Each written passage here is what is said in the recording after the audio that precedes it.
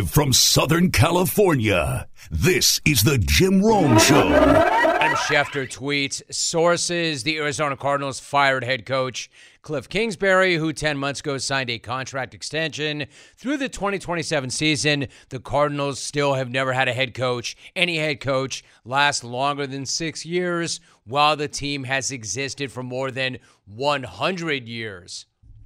That's quite a stat. Cliff Kingsbury. If you're getting ready for work right now, then you're probably Cliff Kingsbury. Then you're probably not Doug Collins. So what happens to that amazing crib he has? Probably not Doug Collins. Anyway, this is not surprising, and I'm not even sure that he's that disappointed.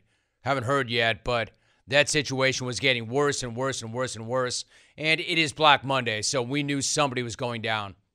And already it started last night. All right, so that right off the very top, that broke just as I walked into the studio. Let me reset you. Good morning, good afternoon, wherever you are. Nice to have you here. Telephone number is toll-free, 1-800-636-8686, as always. So our number one is wide open, especially coming off that weekend. You've got a ton of things relating to the NFL. The national championship game here in L.A. tonight, almost an afterthought, given how enormous the NFL weekend was, but it is the Natty, so we can get into that too. Our number one is wide open. Hit me up on the phones. Hit me up on social at Jim Rome. Email me at Rome, R-O-M-E, at haveatake.com. The interviews look like this. Top of hour number two, Will Brinson to recap the NFL weekend. Also in hour number two, former Buffalo Bills great NFL Hall of Famer, Andre Reed. Man, what an incredible, emotional, surreal, miraculous weekend that was for the Buffalo Bills. And again, it's much deeper than just the Buffalo Bills. So Andre Reed coming up in hour number two. Third hour is wide open. Lots to get done. Hit me up. Don't wait for me. Like, there is so much going on in the NFL that if you were to lay out, be passive, and react to me, it works, but you shouldn't need to. Jump up, get in front of it, hit us up right now. All right, so in terms of the NFL regular season, it is in the books, and I've got to say, it felt pretty damn good, right, to get back to football this weekend.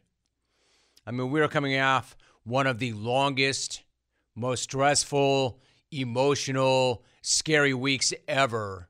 So the vibes felt great when we got the amazing Damar Hamlin update heading into the weekend.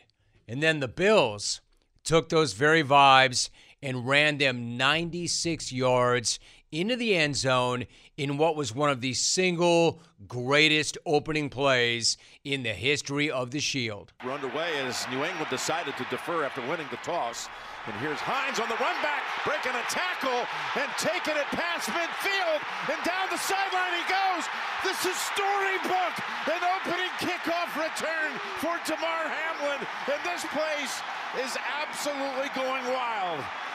Oh, you just said this is storybook. This is almost fate. I just can't believe what just happened. Josh Allen, the same thing. 6 days removed from this incredible Can't believe it. scene that we saw with the Bills player down in Cincinnati, and now... I mean, Romo's right. It's like, did that really just happen? Did that really just happen? Josh Allen would later call it bone chilling. I mean, whatever phrase you want to use, it works. Chills, goosebumps, shivers, spine tingling, Jim Jams, whatever you want to call it, we all had them. And that was not just a kick return TD on the very first play since the play when Damar went down. That was the Bills' kick return TD for the first time in 3 years and 3 months for number 3. And then number 3 had pretty much the perfect reaction on Twitter because he was watching from his hospital bed. Damar Hamlin tweeted, quote, OMFG, with like 10 exclamation points. I mean, right? OMFG. It was unfathomable, like unimaginable. One of the most amazing things ever. One of the most amazing things ever until Nyheim Hines did it again. Baltimore short-handed. Here comes Hines again. Oh, my goodness. Can he do it twice? Is this for real? Can you believe it? Even a little Deion strut to the end zone. 101 yards.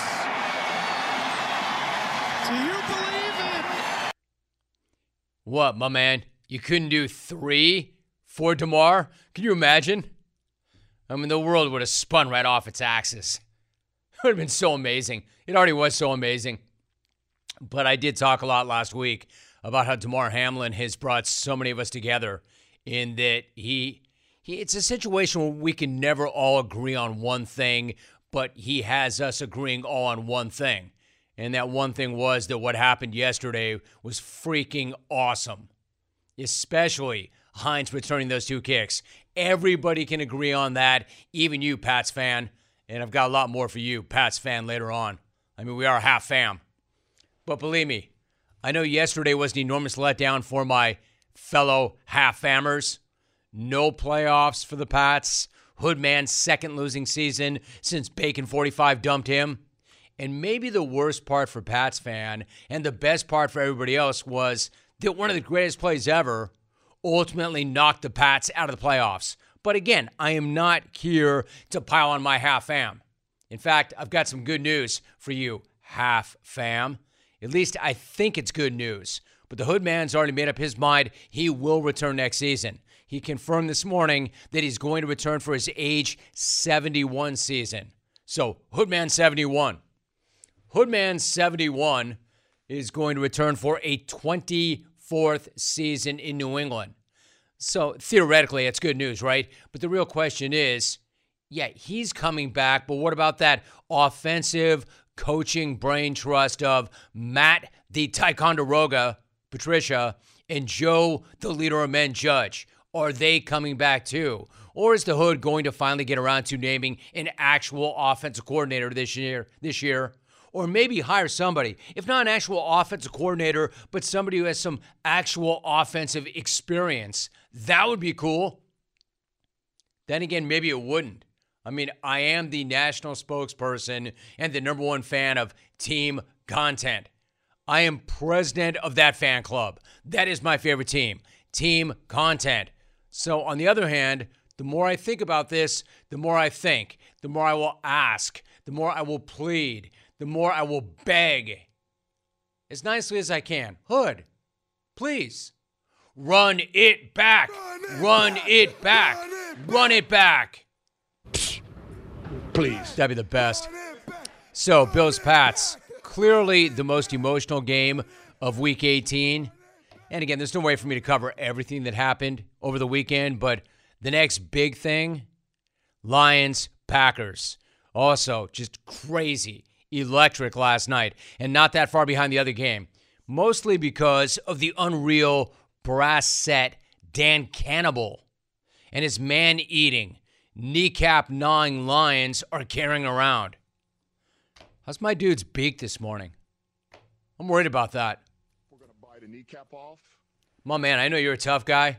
I know you're the toughest dude ever. Man, throw a face mask on that thing. I mean, what if, you know what happens when guys get frostbite?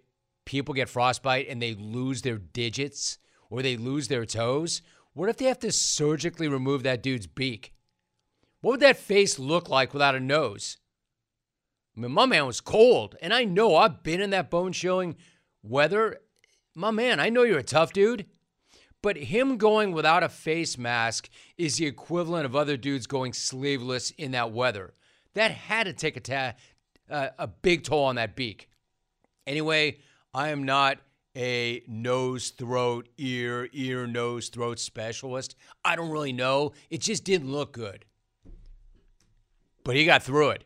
They all got through it. Not only did they get through it, they were killers. You want to talk about cocojones? Cocojones. Why don't we talk about the freaking Lions? Already eliminated thanks to the Rams' OT loss in Seattle, and they knew it going in. But if you thought that the Lions were just going to mail it in and go 1-2-3 Cancun, then you obviously don't know jack about this team, because they did the exact opposite of 1-2-3 Cancun. They wrecked the Packers' season, and they did it in the most Lions way imaginable. We were warned on Friday, by the way, when I spoke to Lions breakout rookie James Houston on this show about his head coach. And James, pretty much summed it up perfectly when I asked him about Dan Campbell. He's the ultimate motivator. He's going to get you ready for game day. He's going to get you ready for that practice. And it's just full go, man. It's full go. He's got a nice little funny side to him too. And he gonna bring some amusement, but it's all grind and grit and let's go get them. And we're not taking no prisoners. And if they hit you in the face, man, we taking that and we getting back up and we gonna hit you right back. And so I feel like the whole team is kind of taking over his whole personality, and it's a great personality to have. Did that dude nail it? He said that before the game. Are you craving some protein after a good workout? Don't make a shake or eat a bar. Grab a bag of beef jerky from Old Trapper instead. Old Trapper beef jerky is tasty and tender. It's made with real strips of steak and quality spices that are smoked over a wood fire. And it goes wherever you go, to the game, to the gym, to the beach. Look for Old Trapper in the Clearview bag. You can see the quality you are buying. Look for it in major retail stores near you. And if you don't see it, ask for it by name, because no other jerky compares. Old Trapper, what's your beef? The Lions do have Dan Campbell's personality. And Campbell never, ever was going to go quietly into the night, even after they had already been knocked out. Hell, because they were knocked out. Case in point, that final game-clinching drive. That drive had pretty literally a little bit of everything. A miraculous butt catch, a brilliantly declined defensive offsides penalty, even though it would have given Detroit a first down, a successful hook and ladder on a 2nd and 17. The hell was that call all about? And then the kill shot on 4th and 1. The season comes down to a snap. And Goff is looking to throw it. He throws it. It's caught for the first down by DJ Chark. And you can hear them from all the way in Seattle. The Lions have come into Lambeau, and they've knocked the Packers down and out. NBC. Hey, listen, I'm not going to apologize for this. I've got a lot of love and a lot of respect for Aaron Rodgers, period. I just do. And I'm not saying that he's not without some responsibility, but man, don't blame that entire game on him. Don't blame that whole season on him. Anyway, my point of that is I have a lot of love and a lot of respect for Aaron Rodgers. You know, I've got Wisconsin ties now, obviously. We own real estate in Wisconsin. We have a son that goes to the University of Wisconsin-Madison. You know how I feel about the Packers. The Packers are a great jungle team. But, man, I have been riding with the Lions, even though I did pick the Packers. But how do you not love these guys? How do you not love the way the Lions showed up for 4 full quarters, even though they knew their season was already over, even though they knew how horrible their record was in Lambeau for the last several years? How can you not love Dan Campbell pulling out every single stunt and sticking that knife in the Packers and twisting it? Incredible. How can you not be happy for Jared Goff? Seriously, the only thing better than the Lions' all-around performance was the legend, the icon that is Jamal Williams. And by the way, he is both those things. This dude is incredible. He is incredible. And not just based on that post-game interview, based on so many different things, but this dude is incredible. And that post-game interview was one of my favorites of all time. You want to talk about an incredible emotional roller coaster and a guy stopping on a dime. You want to talk about a guy pivoting mid-interview. An all-time 180. First, he's completely emotional and choked up when asked about breaking Barry Sanders' record for rushing TDs in a season, and then watch what he does. My great-grandfather died on me. I'll just dedicate this to him. I'm just proud. I'm just grateful to do this for him. My grandfather, he was 92, but I'm just grateful for him to be in my life, and I'm grateful to be able to play football and do this for him. So there's a lot of memories, a lot of emotion happening right now, but I'm just grateful. I'm grateful to be able to play this game for my great-grandfather, and I'm glad that he's looking down on me, and I know I'm making him proud. You said this ball's for him? Yeah, this is for him. Another thing, stop playing us, man. We the Detroit Lions. We the Detroit Lions. Stop playing with us. I don't even watch TV, but I heard everybody already picked the Packers over us. Stop playing with us. That's all I gotta say, man. Don't let these tears fool you. There's all dog around this mug. Dude! I mean, so amazing. Also, not the same goosebumps as with the Bills. I'm not going to ever compare anything to that because that was one of the most amazing things ever. But let me just take a beat and put that over there because that was one of the most surreal, miraculous things ever, twice. But Jamal, dude, that is incredible. Incredible. One of my favorite post-game interviews in the history of the world. And if that were just some kind of one-off, that'd be one thing. But that's not a one-off. That's not an aberration. That's a lifestyle, dude. That's who that guy is. He does stuff like that all the time. He's awesome. Absolutely awesome. Yo, SoCal. How can anybody not love watching that dude and that team? In fact, I wish I could keep watching that dude and that team. I would rather watch the Lions than half the teams in the postseason because they're probably better than half the teams in the postseason. I had a tweet to that effect last night. And you know how I know people agree with me? The tweet has 10,000 likes. Because we're right. All of us. So the future is really bright in Detroit. But so is the present. I'm telling you, the entire NFC playoff field is relieved that the Lions didn't get in because nobody in the NFC wants to face those dudes next weekend. Just an unbelievable job by Dan Campbell. They were 1-6. I cannot say enough about this dude and this team.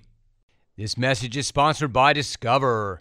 Did you know you could reduce the number of unwanted calls and emails with online privacy protection, the latest innovation from Discover? Discover will help regularly remove your personal info, like your name and address, from 10 popular people search websites that could sell your data, and they will do it for free. Activate in the Discover app, see terms, and learn more at discover.com/online privacy protection.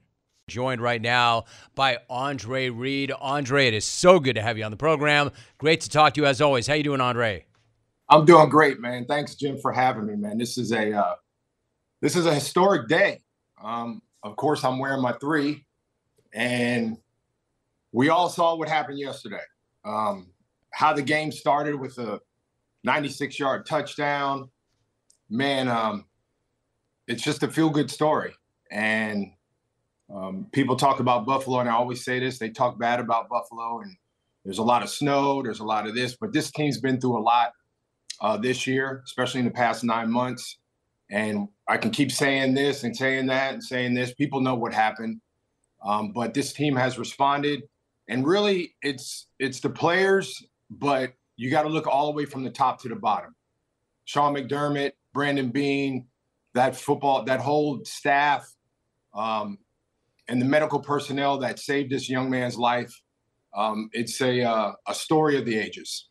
Well, man, this is why I'm so happy to have you on today, Andre. It is a story of the ages. You know, when you make the point that people talk badly about Buffalo, not me, not here, because I know better. I love Buffalo. I have always loved Buffalo. I've always said, if you're going to talk badly about Buffalo, let me ask you this. Have you ever been there? Have you spent time with these people? Do you understand what that town's all about? Obviously not, or you wouldn't be talking badly about Buffalo. But if we were to take a step back, has there ever been another week? Like, how emotional and surreal and frankly miraculous has the entire week been for you personally?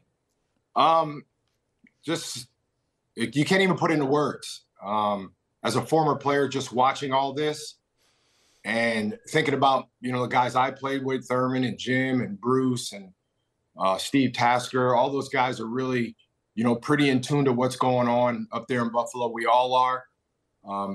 I was a small town kid growing up. Buffalo to me felt like home. And as you said, the fans up there are like no other fans in all of sports. Just what they do, how they support their team. They're the best road team as far as fans. When they go, they take over stadiums, they take over cities. They love their team. And it shows every single Sunday during the football season that these fans are 1,000% with their football team. And it showed this week of what went on there in Buffalo with Damar Hamlin. And we're all ecstatic about, the progress he's made.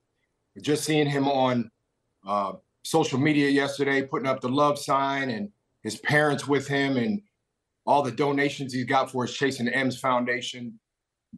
That's what sports about. What sports is about, man. And just to see that is the feel-good story of the last 10 years. I mean, there's a lot of feel-good stories, but this one happened in a little town in Buffalo.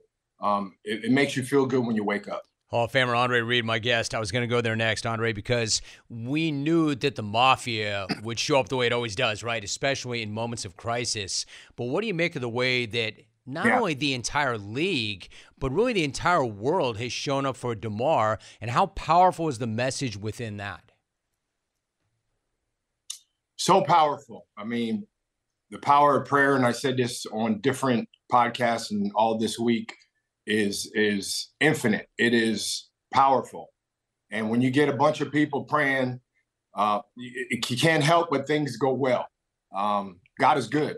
God is great. And this young man, you find out now, you really find out about him, the person, not just the football player.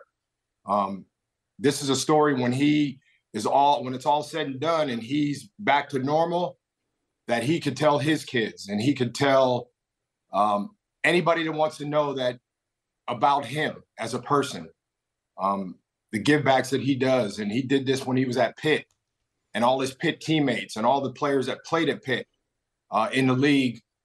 This touches them. And again, Jim, that's the power of sport, man. It does it. It does it. Andre, I was going to say, with each passing day, you realize more and more how unbelievable the young man is as an individual, as a teammate, and as a man. Tre'Davious White had this incredible story. He said that Damar had sent him a text at 2:31 a.m., and the text read, quote, "I'm thinking about y'all. I'm sorry I did that to y'all." End of quote. It's incredible. Like, even as he remains, Andre, in critical condition, he's worried about his teammates and not himself. What do you think when you hear that story? He's not thinking of him. And this is a guy that laid on the ground. Basically, he was dead for like 8 minutes. And for him to call up Tre'Davious at 2:30 in the morning and say, "You know what? I'm sorry I'm not there. I'm thinking of you guys, and I didn't mean to do that to you," gives you chills. It speaks volumes about his character, about who he is as a person. And that's the kind of guy you want on your team. And these guys responded yesterday. They responded with so much emotion. I mean, I could feel it watching it on TV. I couldn't be there, but I could feel it through the TV of what was going on, and feel the vibrations of what was going on there in Buffalo. I'm sure there wasn't a seat empty there. And that first kickoff, and I even thought about it, Jim. I said, wouldn't this be great if he returns this for a kickoff? There you go. They returned it for a kickoff, and I'm sure if you put a jet engine next to that stadium, it would blat out the jet engine. That's how loud it was. Andre Reed joining us. I think the best thing about that, I mean, I don't even know how you characterize that. Andre, you played the game at the highest level. You're one of the best to ever do it. You're a Hall of Famer. I've been talking about and covering the game for a long, long time. I don't even know how you characterize how insane that moment was. I mean, it was absolutely incredible. I think Josh Allen did a great job when he said, quote, "It was spiritual. It was bone-chilling." Like, can you even put through a word? Like, the word you used, I think, is great. Vibration. Like, you can even feel it where you were, the vibration coming through. Can you characterize what it was like to see him, Hines, when he got outside and he outran everybody to the end zone? What was running through you in that moment? It was meant to be. I mean, that's all you can say. And then seeing his press conference afterwards, the number 3 has been synonymous with a lot of things. The Bills haven't scored a touchdown, a kickoff return in 3 years, in 3 months. And Josh kind of broke down. He said, that's pretty cool. That is so cool that it happened in that manner. Yeah, it's undescribable, Jim. That's just the bottom line, man. It is undescribable. These guys can ride this wave all the way to the Super Bowl this year. They got a tough one coming up every time, the playoffs. It's Miami week. Miami's coming back in this Saturday or this Sunday, and it's going to be rocking again. And Miami better be ready for some craziness going on, because this team is on it's on a different plane right now. It's on a different plane trying to get to Arizona. So, Andre, finish that thought. I was asking you about that. Like, football seems kind of secondary, but at the same time, it seems trite to say, but DeMar is obviously all about it, man. He clearly wants his guys to go out and do what they do. He was concerned about them. So if you take a step back, Buffalo finishes the year 13-3. They get ready to host this game. What has stood out to you, I mean, especially now the way the year has gone, about how they've handled the expectations and the pressure and everything that comes along with being the preseason favorite to win it all, and then this? Yeah. Well, you get a lot of people talking about you're this and you're that, and you should do this and you should do that. Again, I go all the way to the top, from the owner all the way down to the guy that cleans up the locker room. If that's in unison and that's working and everybody believes in what they're doing, there's no way that a team cannot just go forward and do what they're supposed to do. They've handled it just perfectly all year. And like I said before, this team this year has been through a lot. A mass shooting in May that killed a bunch of people. And then they had 2 snowstorms they had to go through that also took lives. And then this happened a week ago. So that's 3. That's a number. That's another 3. So this, I believe this morning, these guys are not just surprised. I think they knew what was going to happen. And now that they see this going the way it is, they just have to stay on that train. And again, it starts all the way from the top to the bottom. And again, Sean McDermott should be coach of the year. He should be, no doubt, he should be a coach of the year this year. Andre, I talked to Eric Wood, another former Bill, last week. He told me Sean McDermott's far and away the best leader he's ever been around.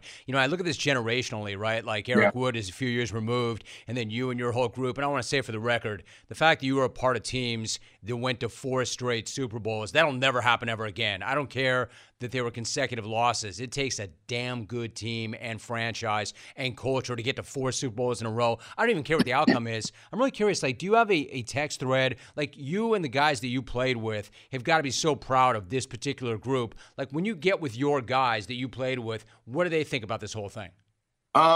They really say, yo, that's kind of like us. And again, you go through adversity every day in your life. And as a NFL player, as soon as you walk in the building, there's some adversity that you gotta handle in some kind of way, and then you got to put that all together and go out there and play and do your job. These guys are pretty good at it, and they showed yesterday that through adversity, through times of craziness and trauma and all things going on in their city, they realized they still got to play a football game, and they went out and did what they had to do. That definitely was for DeMar, and this whole season has been dedicated to him. Obviously it has, and to ride that wave of emotion, it's hard to beat that. It's hard to beat that. My man, you're a Hall of Famer in every sense of the word. Class of 2014, 7-time Pro Bowl wide receiver, played in the 4 straight Super Bowls. Andre Reed, our guest. Andre, I appreciate you so much, and so great to get caught up, man. Thank you so much for doing it. It was great. Awesome, Jim. Thanks, man. Anytime, brother. Jay Woods of OmegaTaxCredits.com is with me now. You've actually started a new operation, a new wing, Omega Funding Solutions. Exactly what is that and how does that work? You file an amended payroll tax return with the IRS, and the IRS is backed up. They were hit by COVID too. They had the pandemic to deal with, so it's taking them anywhere from 6 months to a year to process these refunds. So we came out with a solution where we can help you get access to that cash earlier in as little as 2 weeks. See if you qualify for an ERC tax refund from the IRS, OmegaTaxCredits.com. And I talked about the Texans having that first pick. I mean, we all assumed for weeks and weeks and weeks that it was a foregone conclusion. They had the first pick. Statistically, going into the weekend, Chicago did not have a very good chance at all. In fact, most assumed it. But they did what they had to do. they went into the tank. Lovey, I mean, I don't know his mindset. I'm sure Lovey and the Texans players would say to you, it's a game. We have a job to do. We have things that we're trying to put on film. Of course, we're going to always put forth our best effort. Really? Because you've been garbage all season long and prior to that. Except for the last 3 weeks, where all of a sudden they got right and played their way right out of the top pick overall. And unlike Chicago, I don't want to say Chicago doesn't need the top pick, but you know what Chicago doesn't need? They don't need a quarterback. The Texans do need a quarterback. There is a franchise quarterback at the very top of that draft. So to me, Lovie Smith, I don't know what he's thinking. If he's thinking, they're going to whack me anyway, I got a little something for them on the way out the door, then that's the best thing ever. Incredible. If your argument is, yeah, but if he had a little something much earlier, he wouldn't be on the way out the door. Yeah, and? But he was out the door, 1 foot out the door. I mean, are you going to try and argue that had he, quote, done his job and lost that game, that he'd still have that job? Doubt it. I think it's amazing. I think it really is hilarious. Which brings us to the Colts and Jim Irsay. And remember Irsay hiring Jeff Tuesday. Saturday as a head coach, lost the right to be called Saturday. Again, great guy, great player, great teammate, great at flipping pancakes and hot takes on morning TV. Horrible coach. Horrible coach. And yet there was Irsay when he hired him, lecturing all of us. I mean, remember when Saturday promised us at that intro presser, hey, listen, if this doesn't work out, quote, I'll say, God bless you. I am no good. If I'm terrible at this, I'm not coming around. My man, after 8 games, not only are you terrible at this, you're way worse than terrible at this. In fact, I'm not sure that could have been any more disastrous than it was. Seriously, if not for Pervin Liar and Nate Can't Hack It, I might be calling you the worst NFL coach ever. And after all the crap that has gone on the past 2 months in Indy, yesterday honestly was the crowning achievement. What an amazing walk-off that is. And I'm just sorry that it's going to be a walk-off. I don't want this to ever end. Because why? I am the coach of team content, my favorite team. Think about that. After that hire, for them to do what they did yesterday and come from ahead and choke in the end, that was the crowning achievement in taking probably the biggest dump that anybody has ever dumped into any pair of pants. You have a big dump in your pants. No, not a big dump in your pants. The biggest dump in any pair of pants ever. Somehow the Colts lost to a Texans team just trying to lock down that number 1 overall pick, despite the fact that Indy had a 7-point lead in the final minute and had Houston backed into a 4th and 20. 4th and 20, and then somehow, and remember, how long ago? 5 minutes? It was not that long ago that the Colts defense was pretty damn good. 4th and 20, and this happened. Here's the game. It's 4th and 20 for the Texans at the Colts' 28-yard line. Flushed out of the pocket right side. Now being forced back in. Throws it downfield to the end zone, and it is caught for a touchdown. And that is Jordan Akins, and the Colts had a clear interception at the goal line. It was Rodney Thomas who mistimed his jump, and the ball went right through his hands into Akins' possession into the end zone for a score. Oh, my God, if that isn't the Colts season in one play. I honestly do not believe what I just witnessed. Oh, no. That's like the worst, best thing ever. That was incredible. Colts radio. I'm not sure who the analyst was. I probably should know. Oh, what a great call. God, like, he's like, oh, my God. Oh, my God. And I think he said it more than once. And said, if that's not the Colts' entire season in one play, that's what makes it so incredible. Now, you know what makes it even more incredible? It wasn't even the first, 4th, and double digits conversion of that same drive. That's incredible. I would ask how that's even possible.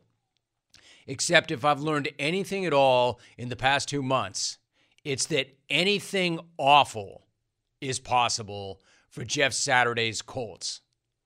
See, it goes to show it doesn't matter how good of a dude you are, because he's a great dude. What a horrible decision and horrible coach. And Irsay, my man, don't try to fix what certainly ain't broke. This is fun, yo. Don't you go admitting a mistake, which I know he won't. But if you don't bring this guy back, you're admitting the mistake. Man, don't you dare do that. So, of course, after they allow a 4th and 20, and they allow more than 1 4th and double-digit conversions on that drive, it should come as no surprise to anybody at all what happened next. And what happened next was Houston, of course, because Lovey, man, my dude was thinking Super Bowl. Like, they were going to set up a stage, bring the Lombardi out, the confetti was going to fall, and there was going to be bottles popping and interviews conducted.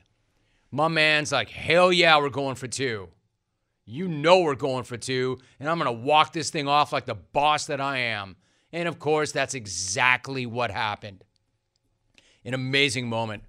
So, congrats, Chicago. You get the number 1 pick. Chicago has not had a number 1 pick in 70-plus years. And Lovey, what a miraculous win. I mean, sure, he got fired. But I'm going to suggest that that's not what got him fired, that he knew he was going to get fired and said, yeah, really? Watch this. That's a prideful dude right there. That's a proud guy right there. Oh, really? You're going to break me off after 1 year, and I'm supposed to just sit back and take that? The hell I am. Watch this. What a beautiful bleep show. To coin another phrase, you love to see it. Love to see it. You love to see it. I mean, Jim, who you crapping now? Seriously. Who you crapping now? You just had to go spouting off and lecturing everyone about that unbelievably bizarre hire. Unbelievable. Where you were the only one who knew. None of us knew. And then it turned out to be the biggest disaster since, I don't know, Pervin Liar. At least the Jaguars, who completely came off the rails, at least they never went as far as to be talking about the CIA and Mars and making sausages and rocket ships and comparing the pancake flipper to Don Shula and burning heaters while lecturing the media and all the fans. There was none of that. Shad Khan just cut his losses short and admitted it was a big mistake. I made a big mistake. He admitted it. He owned it after only 13 weeks. Meanwhile, at last check, Irsay was still acting like Coach Tuesday actually did deserve consideration for the permanent gig, when he barely deserved to be allowed back in the locker room after that game yesterday. I mean, Irsay, can you imagine this guy? He actually dared us to bet against Coach Wednesday. I got a question for you. Why is Old Trapper beef jerky like the best thing ever? Well, there is something to be said for a family business which stands by quality and produces the world's finest beef jerky. Do not be fooled by other brands. All beef jerky is not the same. Make sure you choose Old Trapper, where you can actually see the quality right through their iconic Clearview packages. Every single bite of Old Trapper is tender, never tough, because they only use the best ingredients. From their lean strips of beef, seasoned with top quality spices, to their real wood-fired smoke, Old Trapper delivers quality in every single bite. And Old Trapper jerky comes in 4 mouth-watering flavors: Old Fashioned, which is classic beef jerky flavor; tender, smoky, and delicious. You've got teriyaki with the yellow label, where Old Trapper turned the flavor dial to 11. Hot and spicy, with a spice so nice you'll want to snack twice. Peppered, tender, seasoned beef covered in cracked pepper.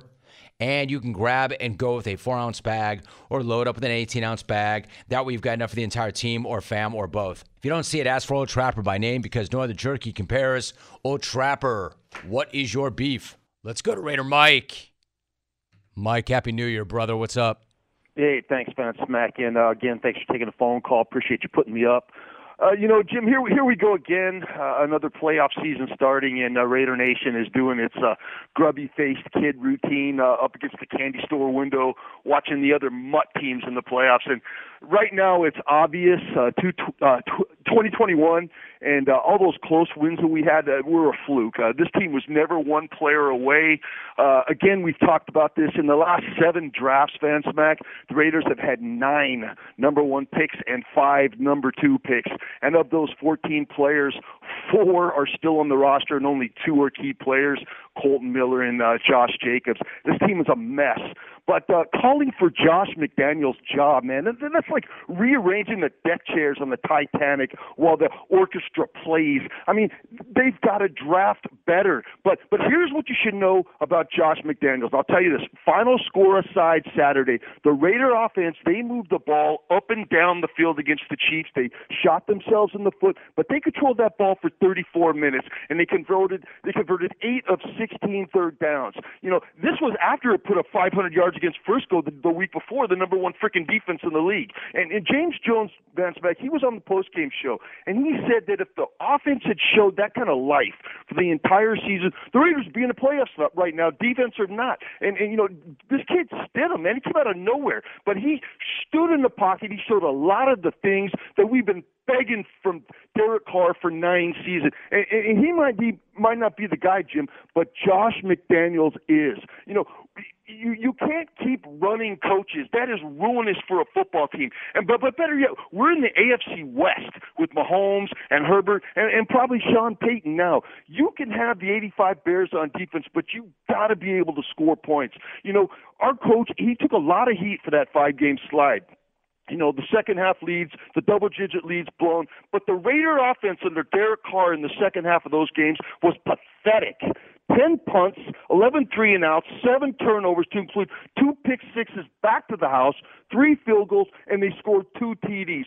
Only an idiot or a DC fanboy would sit there and blame the play calling for that. Even Lombardi couldn't have won. You better believe it, Vance Mac. I'm not here to praise Derek Carr's 9-year Raider career. I'm here to bury it. Now, I'll be in SoCal next weekend. I'm coming home, Vance Mac, to see the Pops. Got to hook up with Silk Broad, do the kids sesh, maybe catch a playoff game, maybe hook up with the CEO. But I'll see you next year. Until then, Raider Nation, babe. Next year?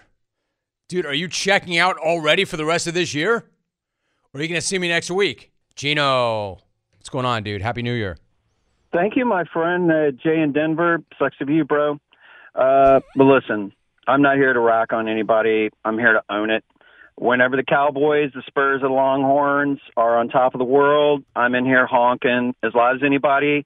And I believe in accountability, so I'm here to own it. The Cowboys are horrible. I don't care what their record is. I don't care that they might have been able to win the division if things had broken differently. They are horrible.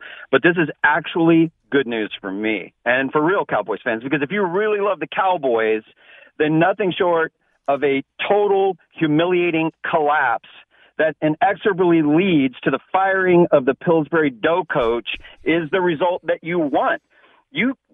Cowboys going into the playoffs and winning, worst case scenario. That means this organization is going to stand pat. But an absolute incompetent failure, that one that is so horrible that even Jared can't spin it, that's what we need. My Cowboys are a joke. The Longhorns are a conundrum at best, more resources than most NFL teams, and can't look better than embarrassing in almost every sport. And the Spurs and Coach Pop, yes, Greg, respect the game. Popovich is officially tanking for Wembanyama, and I'm down for it. Every loss feels like a win at this point. So I got no room to stand on, and I'm owning it. Zero platform for me to stand on. But Romy, while I appreciate the Hamlin story, and I truly do, this has nothing to do with that. Possibly the Mount Rushmore of great stories is where that belongs. Not the best sports-related story ever. No, best story ever. That's where the Hamlin story is. But let's not get carried away. Earlier in the show, you said, or really you kind of asked, have you ever been to Buffalo? Well, Romy, I have been to Buffalo. And you know what I did when I got there? I locked the doors, and I followed the snowplows out of town and then washed the fresh coating of road salt off my truck when I got to Canada. Buffalo, your city sucks. I'm sorry, man. It's true. Wake up. I'm happy for you, but settle down. You're basically a poor man's Detroit without the music and automotive history. Later, Romy. I was going to say, Gino, the only reason you're talking like that, dude, is because of Detroit. Because of what Detroit did last night, and you can't say jack. You can't pile on Detroit. So what? What? You turn on Buffalo? Come on, man. Gino, you're better than that. Will Brinson. Will, good to have you back. How you doing, Will? Better than Cliff Kingsbury, Jim, who was supposed to speak to the media at 2 p.m. today and got fired before then. So tough scene for Cliff. Probably no surprise there. Steve Keim also is stepping down. It is Black Monday, Will, so we can get into that in a minute, but let me ask you something first. The Texans did not wait till Monday to break off their coach, Lovie Smith. Will, I want to start right there. How awesome was it to see Lovie jam them by winning 2 of his last 3 to cost them the top pick overall, only to walk off with that win? I find that hilarious. What about you? The only downside, the only thing that we missed from that is Lovie doing like the triple H celebration, like the X across his pants as he walked off after getting the 2-point conversion in. I mean, look, the Texans need a reality check here. One, I'm sure you've seen it, but I was just texting my buddy Adam Gold about this, who does radio in Raleigh. The Cal McNair. There's a story that Sage Rosenfels told about with David Carr, where he walked into his office, and Cal McNair's office at the time when his father was still alive was just a desk and no chairs and a couple of bean bags and an Xbox and a big TV on the wall. And he's just sitting there playing video games. He's like, "What's up, guys? How you doing?" And they've had 4 coaches since the beginning of 2020. If you count Romeo Crennel as the interim coach when they fired Bill O'Brien, they have fired David Culley after 1 year. They tried to hire Josh McCown. The pushback was so extreme that they balked and were like, oh no, we can't hire Josh McCown. He has no coaching experience. Let's hire Lovie Smith. They hired Lovie Smith for 1 year. With this roster, they expect what do they expect to happen? I don't think Lovie Smith is a great head coach. When he got fired from Illinois, he basically pointed out, he's like, well, it's tough to coach in college because I can't run my base defense because everyone's doing spread. It's like, well, yeah, Lovie, it's 2022, man. Rex Grossman didn't even play anybody.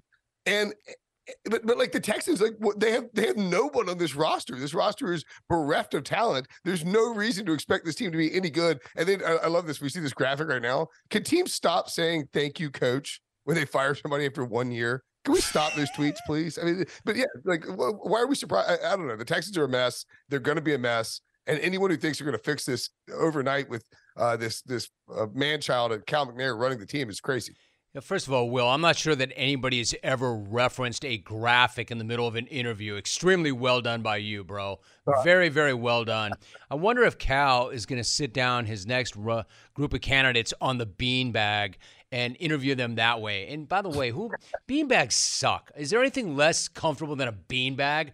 Who settles into a beanbag oh, yeah, this is good, man. I think I'm just going to stay here forever. Beanbags, anyway, the fact that the owner's son. Jim, go ahead. He's a billionaire. Why would you have a beanbag? You should have the nicest video game chair on the planet. Or at least a futon. You're the CEO of an NFL. Incredible. Yeah, or an Elsa. Bro. Will Brinson joining us.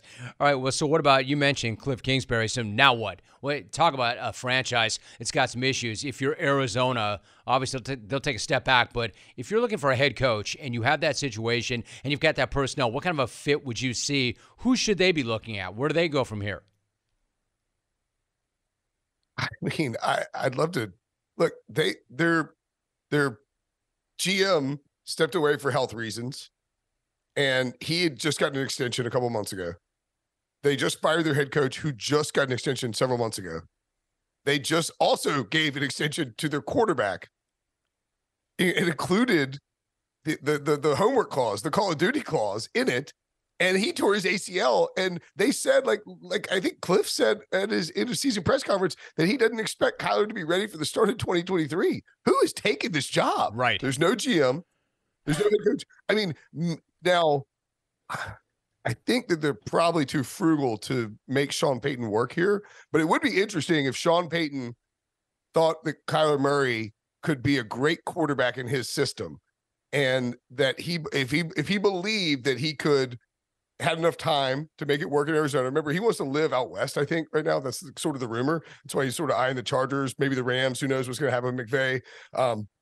If he thought that could work, and if he thought that the Bidwells would cough up the money, the problem is they're paying Keim, they're paying Cliff, and they're paying Kyler. Like, how are they going to afford a reasonable coach to come in here and make this work?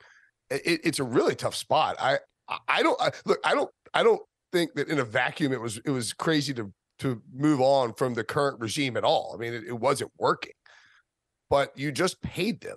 And so your process is all kind of screwed up if you just paid all these guys and now are getting rid of them 6 months later or 9 months later, whatever it is.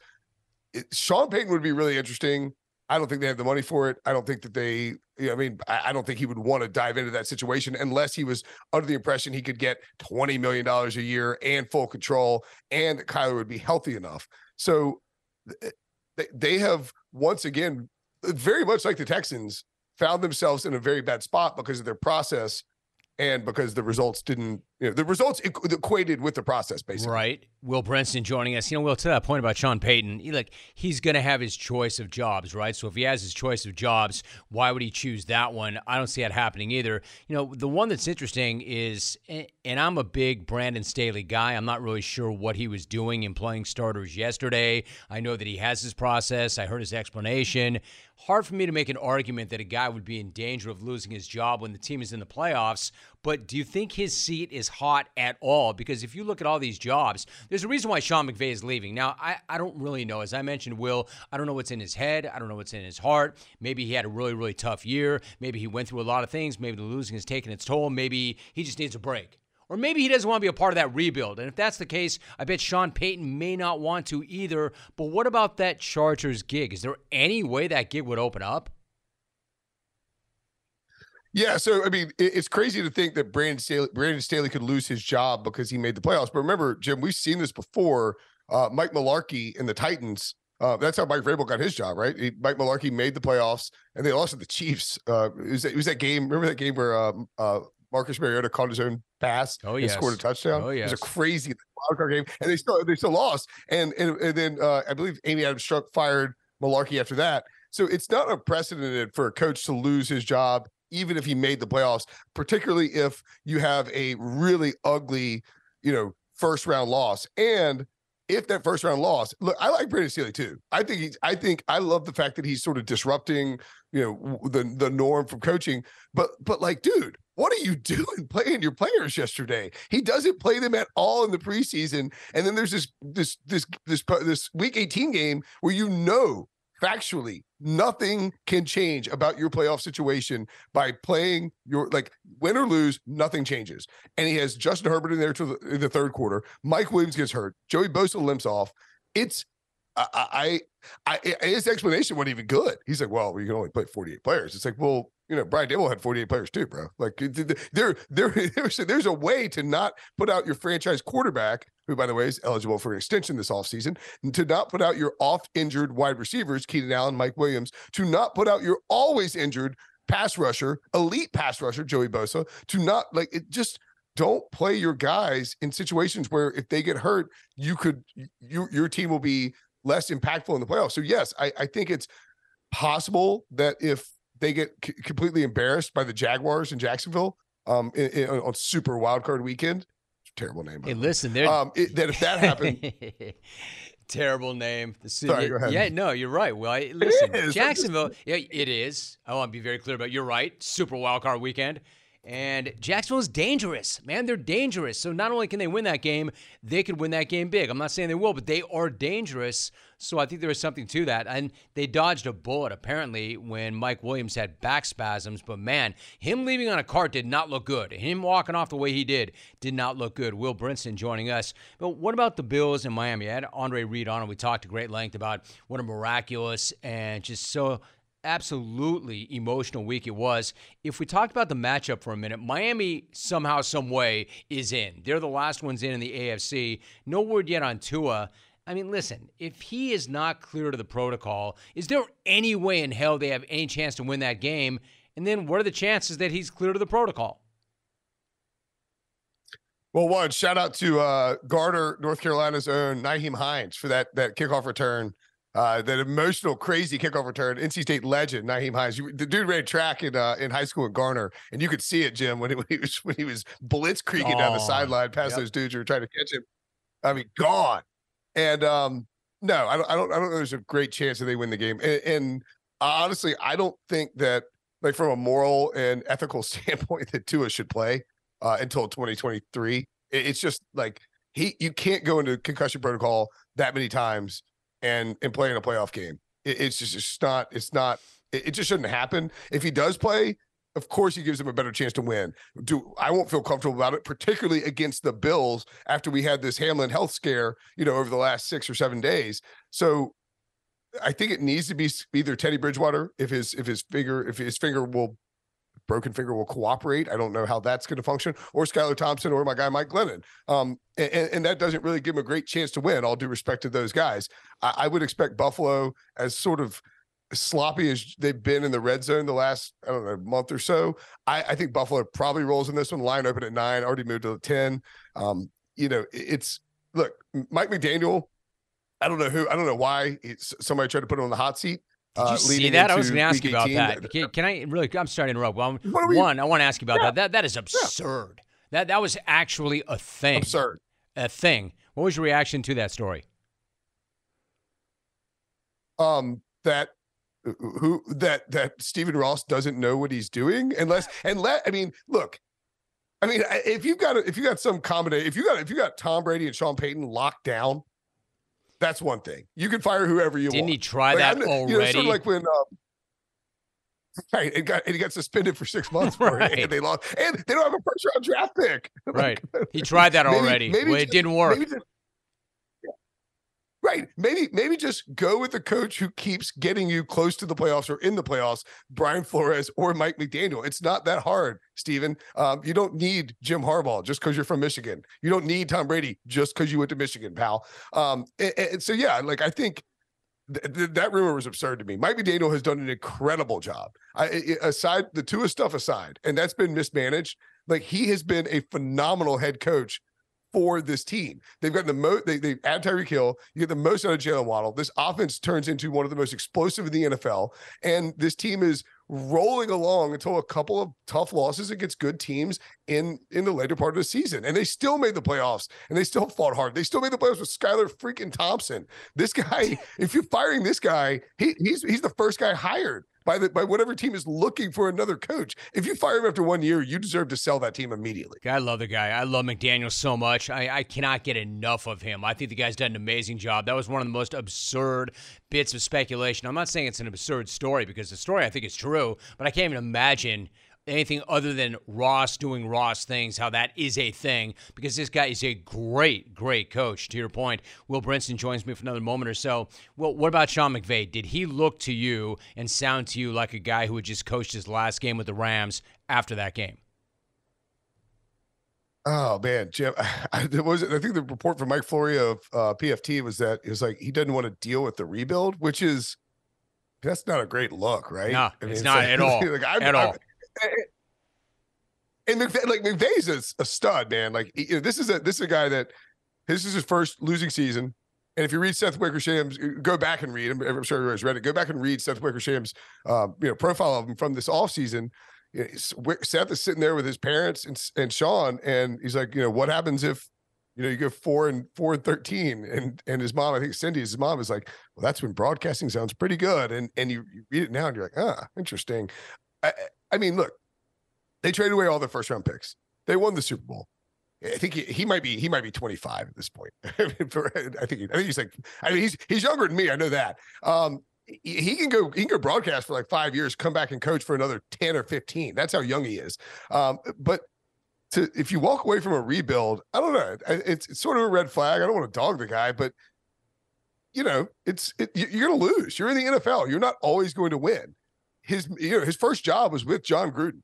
So there is sort of a path here where he could follow what Gruden did, hopefully, come back under better circumstances the second time.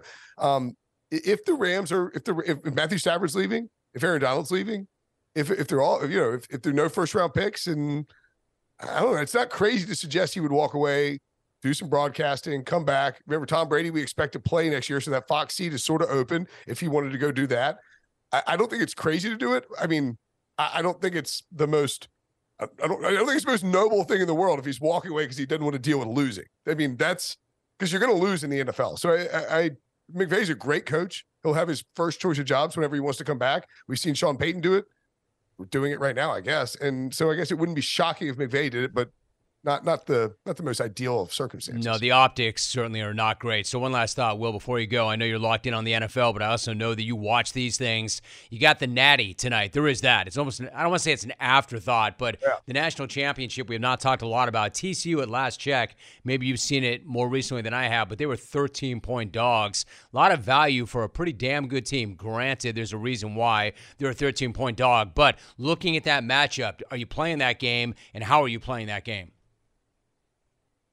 Well, one, Jim, it's the national championship game. So yes, I will be playing it. Two, I got to give a shout out to my boy, Mark Chesson, who is a TCU grad and is out in LA at this championship game. I can't imagine where his head's at, where his heart's at.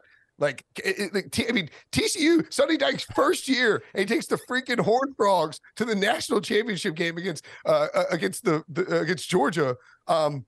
Chesson, good luck tonight. But I don't think you got a lot of hope here, man. You know, Kirby Smart is like 40. It's like 47. He might be 37. Kirby Smart's going to win 10 national titles. This guy is going to beat out Nick Saban for the best coach of all time when it's all said and done. He's young. His team is dominant. His Stetson. He might be younger than Stetson Bennett, honestly. I think TCU covers because their defense is a lot better than people think. Max Duggan is I don't know if he's a dog, but he's a frog for sure. He just has like a lot of heart in him, and that offense is explosive enough to keep up with Georgia. I'm not betting against Kirby Smart. I'm not betting against Georgia. But 13 points is a little too much for me, Jim. No, I agree. And most of the money is on that very thing. I would tend to lean that way. In fact, I've already hit it myself. And not to be on the fence, Will, but we know how this is going to go, right? Either they're going to get blown the hell out or they're going to cover, and it's going to be close, and it's going to be interesting. I don't know that it'll be the shootout that we expect, but covering a lot of ground. He is a senior NFL writer for CBS Sports, host of the Pick Six podcast. He is Will Brinson. Love having him in on a Monday after the NFL weekend. Will, appreciate that so much, man. Have a great night. Hey, anytime, Jim. Thanks, man. Good night now.